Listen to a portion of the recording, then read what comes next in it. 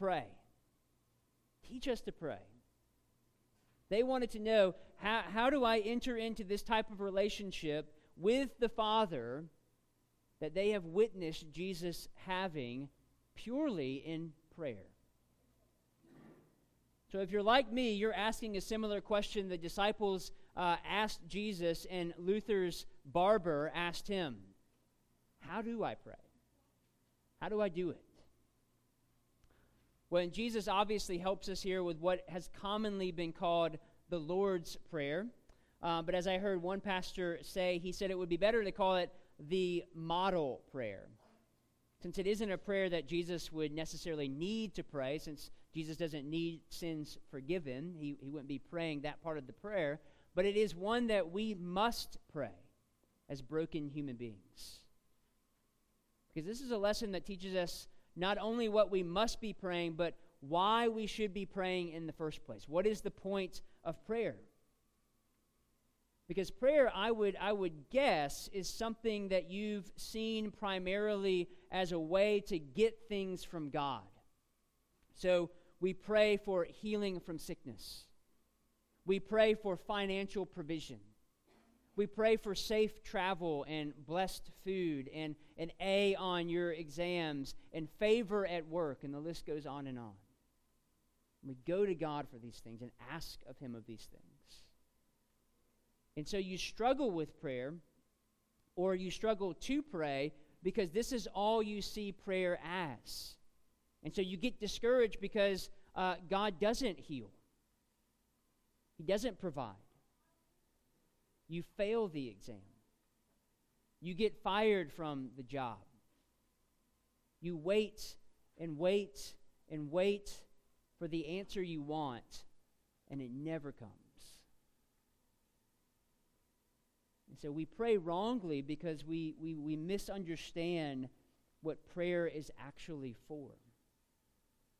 In verse 7, Jesus even hints at a wrong way to pray. He says right there at the beginning of teaching his disciples that, yes, there is a wrong way to pray. Don't pray like the Gentiles who babble on senselessly. Why? Verse 8, for your Father knows what you need before you ask Him.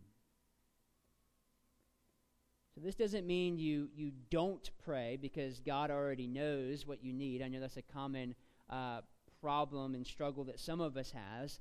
But what this means is you don't need to pray in such a way as if you are having to manipulate or persuade a reluctant father with repetitive phrases and fancy language.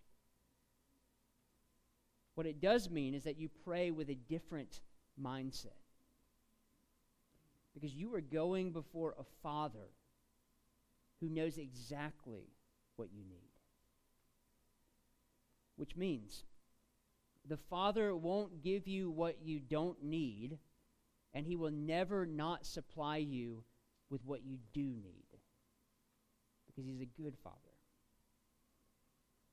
And this is what a loving earthly father does as well. I know what my kids need before they even ask me at times. Food and clothing and money and all sorts of other things that I know that they need. And I know that I'm already going to provide those things for them.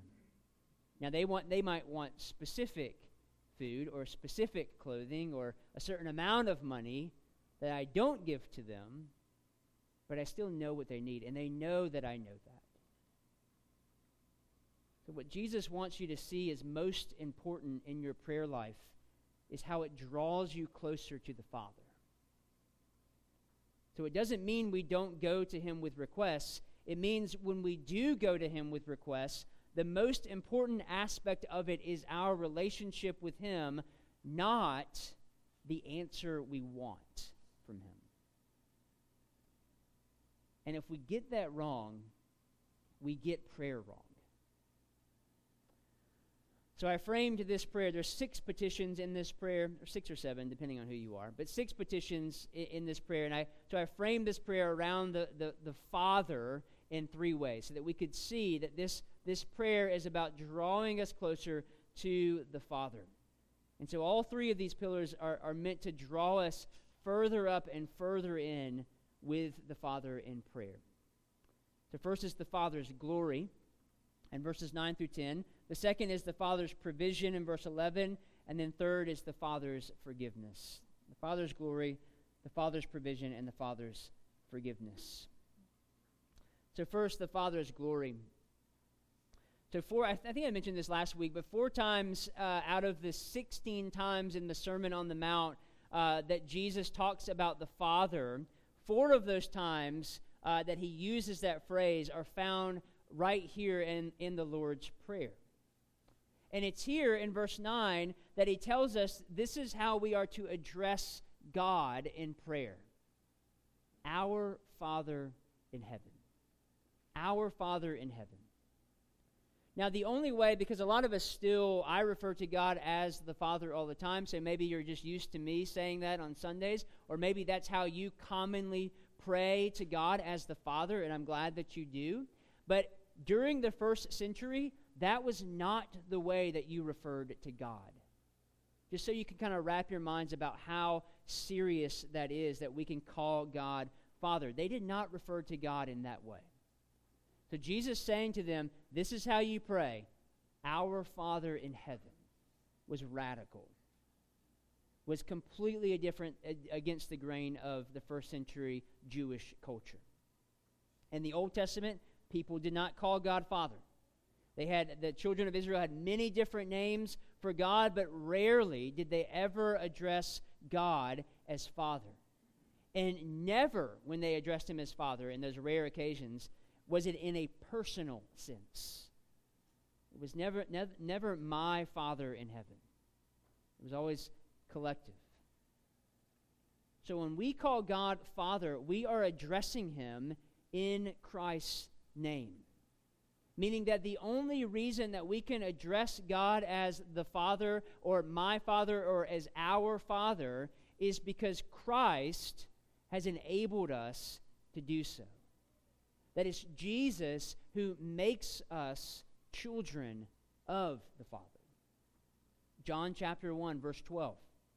To all who believe in his only Son, God the Father has given the great distinction and great privilege of becoming children of God. And so if we want to enter into this relationship with the Father like Jesus, we have to understand that his relationship to the Father is significant to his prayer life. It is never divorced from Jesus' prayer life. For Jesus, everything flowed from his communion with the Father. Everything. So John chapter 5, just to go back on that, what Catherine read for us earlier, Jesus says, "Truly, truly, I say to you, the Son can do nothing of his own accord, but only what he sees the Father doing. For whatever the Father does, that the Son does likewise."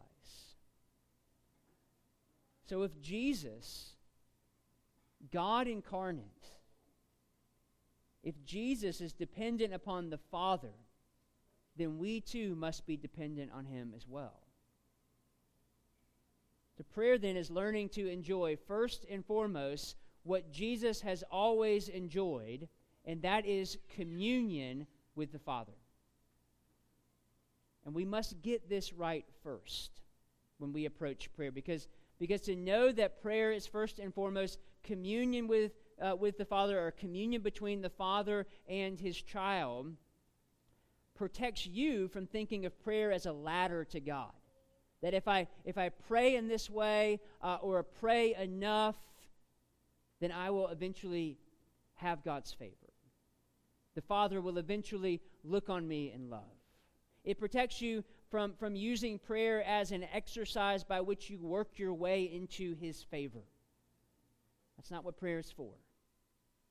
And it also protects you from just bringing your laundry list of requests to him. Maybe that's how you are. Maybe you have this long list that you want God to hear and you want God to answer in the exact way that you have it written out in your prayer journal. So the first step in prayer to help us avoid this is to acknowledge the Father's glory. And one way to begin to do this in your prayer time is through what's called adoration. So this adoration is simply acknowledging what is true about your Heavenly Father that is worth your honor and praise. That's what adoration is. So this means if you are going to adore God, if you are going to bring God glory, if you are going to restate what is true in your own words in prayer so that your mind is focused on the Father and what prayer is about, which is God's glory, the only way that you can do that is if you are a person that is in God's Word on a regular basis.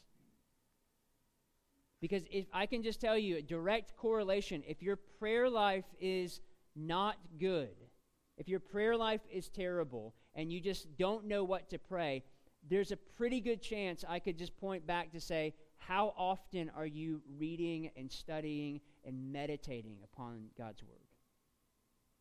Because if you don't know what to pray, it's probably because you don't have the words to pray, and the words to pray come out of the Bible. So this means you have to be in God's Word in order to see these things about God, in order to see what He is worthy of. So next time you're reading your Bible, I want you to pay attention to how the passage you are reading shows God as worthy of adoration. So make sure your mind is keen to that as you get in the Bible maybe later today or in the morning. And then I want you to write out, if you're a journaler like me, write out a prayer of adoration to God that is from your heart. Reminding yourself of who God is. Who is this God that I am praying to? Who is this God that is worthy of my praise? And the Scriptures teach you that. We can very easily do that here with the first three petitions of the Lord's Prayer in verses 9 and 10. Jesus says, this is how you should pray, Our Father in heaven. And you can stop there to adore your Father in heaven, to recognize that God is your Father, that you are His son or daughter, that His place in heaven is not us just kind of putting God up in a box and saying that's where you remain. When Jesus talks about our Father in heaven, He is not just locating God. That phrase actually means that God is over all of creation because He is in the heavens. And we can praise Him for that. We can adore God for that. Our Father in heaven, hallowed be your name, recognizes that God is thoroughly holy. So much so that His name is even holy. That there is no other name under heaven or on earth that is worthy like God's name is. And then your kingdom come, your will be done on earth as it is in heaven. Recognizes that God's kingdom and God's will are what is best for you and best for your neighbor. And so we pray that God's kingdom would come. We pray that His will, not ours, would be done on earth as it is in heaven. And when you begin to pray like this, it sets your heart in the right direction. Because if you're not praying about things that bring God glory, prayer doesn't work. You'll be frustrated. So a good question to ask yourself when praying or when asking for prayer is does this prayer or does this request that I am asking for prayer about have anything to do with God's glory, God's name, God's kingdom, God's will? And if so, if you can say, yes, I think it does, then ask how. How will this bring God glory? This will then begin to focus you on who God is and what prayer is about, which is ultimately God's glory, before jumping into asking of Him. because God does want you to come to him with your request. The Father longs to provide for his children. Jesus even tells you in verse 11 to pray for the Father's provision. So verse 11 is the first of the other three petitions in which we ask God for the things which preserve us and provide for us. And so this phrase, give us this day our daily bread, is talking about food, but it's also a much broader category of God providing for all of our needs every single day of our life.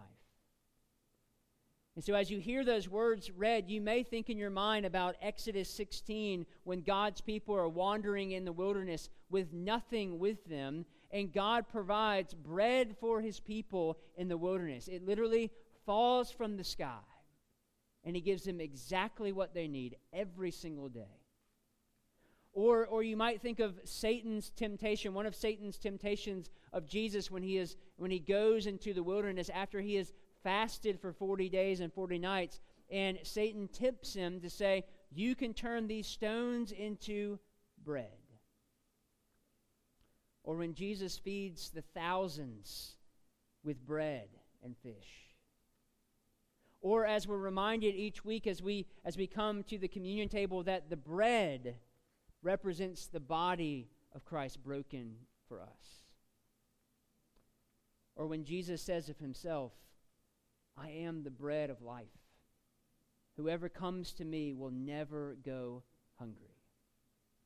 And that's in the spiritual sense, but that's also in the physical sense as well.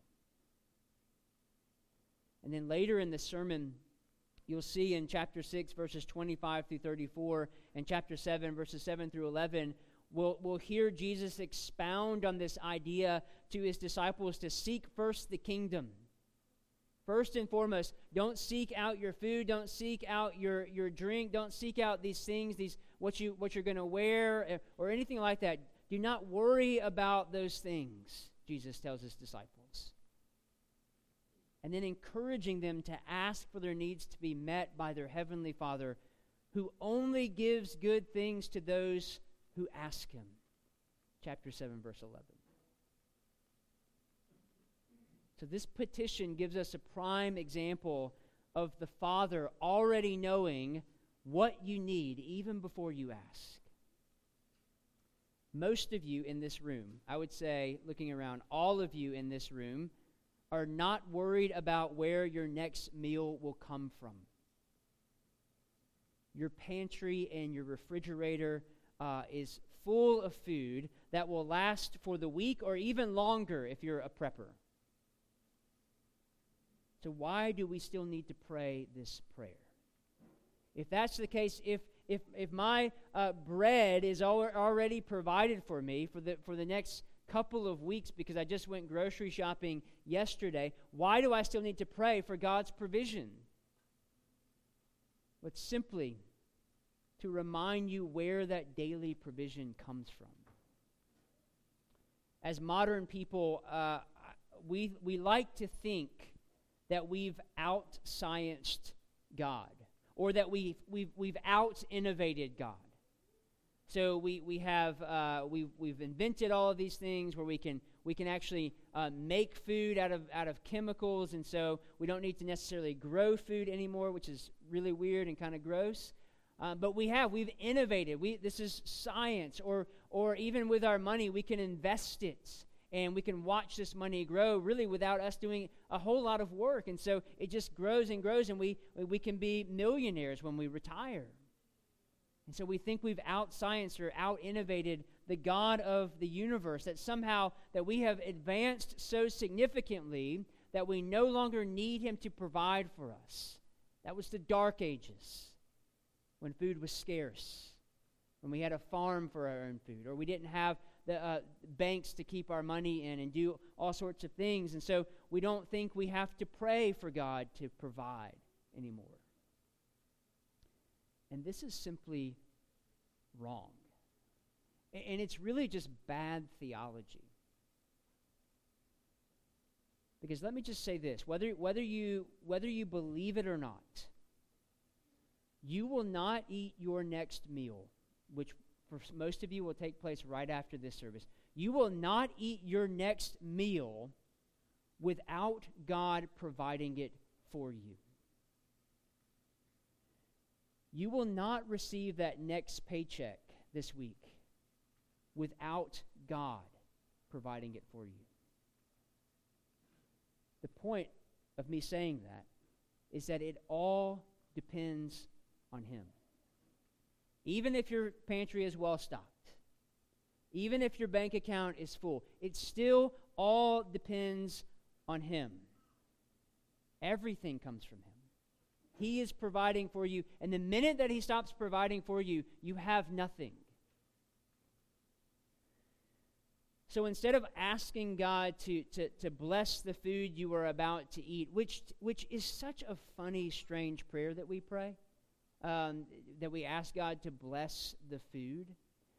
So instead of asking God to bless the food you are about to eat, acknowledge the fact that if God did not give, you would not be eating that meal you are about to receive. This request then reminds us in a very practical way that we are always, and 3 times a day at least, we probably eat way more than that, but 3 times a day at least, it is reminding us that we are always utterly dependent upon God for everything, day by day, moment by moment. That never ceases to be true, no matter how much you have or how little you have. God is always providing for you. And this includes our daily needs, but it also includes our needed forgiveness as well. In verses 12 through 15, the 5th and 6th petitions of the prayer combine to remind us of our need for the Father's forgiveness. Verse 12, Jesus says to pray like this: "Forgive me as I have forgiven others." And then in verse 13, well, and even just to say a quick comment on that is not a prayer that we can just kind of gloss over and take lightly. Because if you're not forgiving others, Jesus is saying there, if you're just kind of like, nah, whatever, I'll just let that pass. I won't engage in the hard work of going into forgiving people. I was talking to Lance earlier about cancel culture, or he was bringing something up to me about it, and just how that negates forgiveness. And so we just say, I'll just cancel that person in my life, and I don't need to forgive them. But Jesus is saying, if you don't forgive, the Father will not forgive you. That's huge. And then in verse 13, lead us not into temptation, but deliver us from evil. So this part of the prayer reminds us of our great need. That we are sinners in need of forgiveness. That we are broken individuals in need of God's constant intervention. As the hymn writer Robert Robinson recognized in his well-known hymn, "Come Thou Fount," he wrote these words: "Prone to wander, Lord, I feel it. Prone to leave the God I love. Take my heart, oh, take and seal it for thy courts above." Because we are all prone to wander, whether you feel it or not. We are all prone to leave the God that we love. And so our prayer needs to be, God, take and seal our hearts to heaven. Seal our hearts to the Father's love.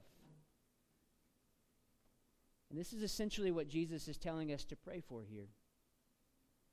Because true intimacy from the Father or with the Father can only happen when your sins are forgiven and you are cleansed of all unrighteousness.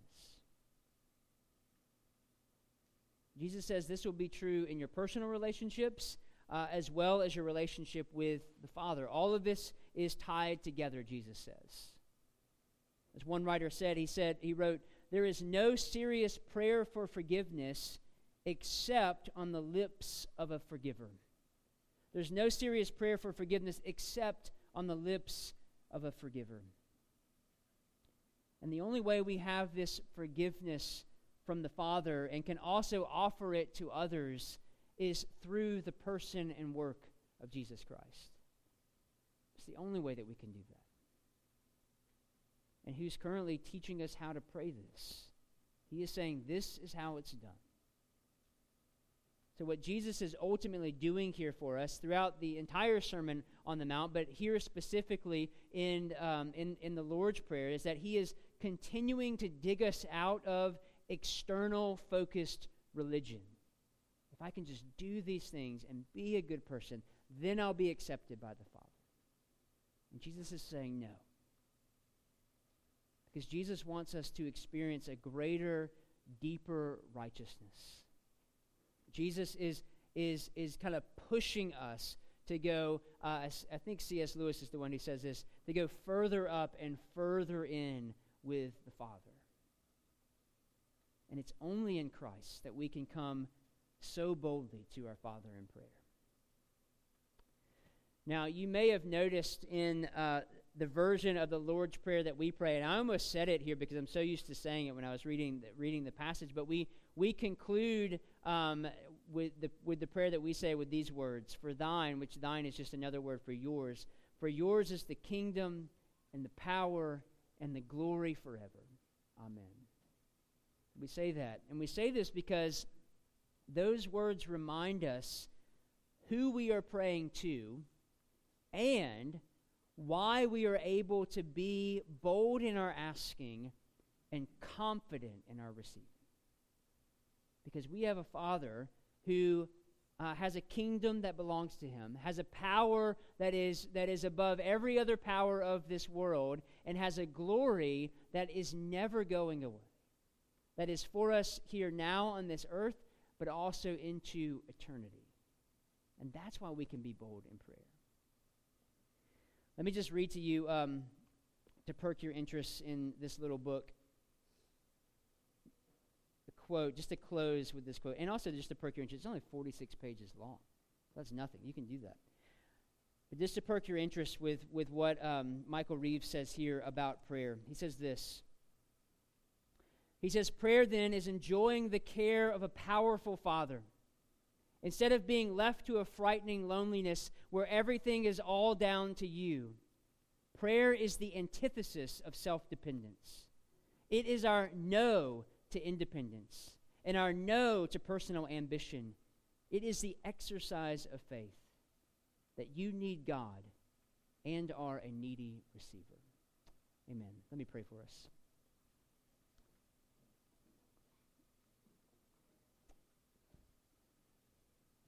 Dear Father in heaven,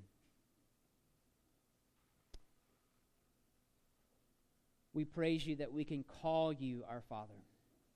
We praise you that you are not like any other earthly father in this world because you are so faithful and so powerful.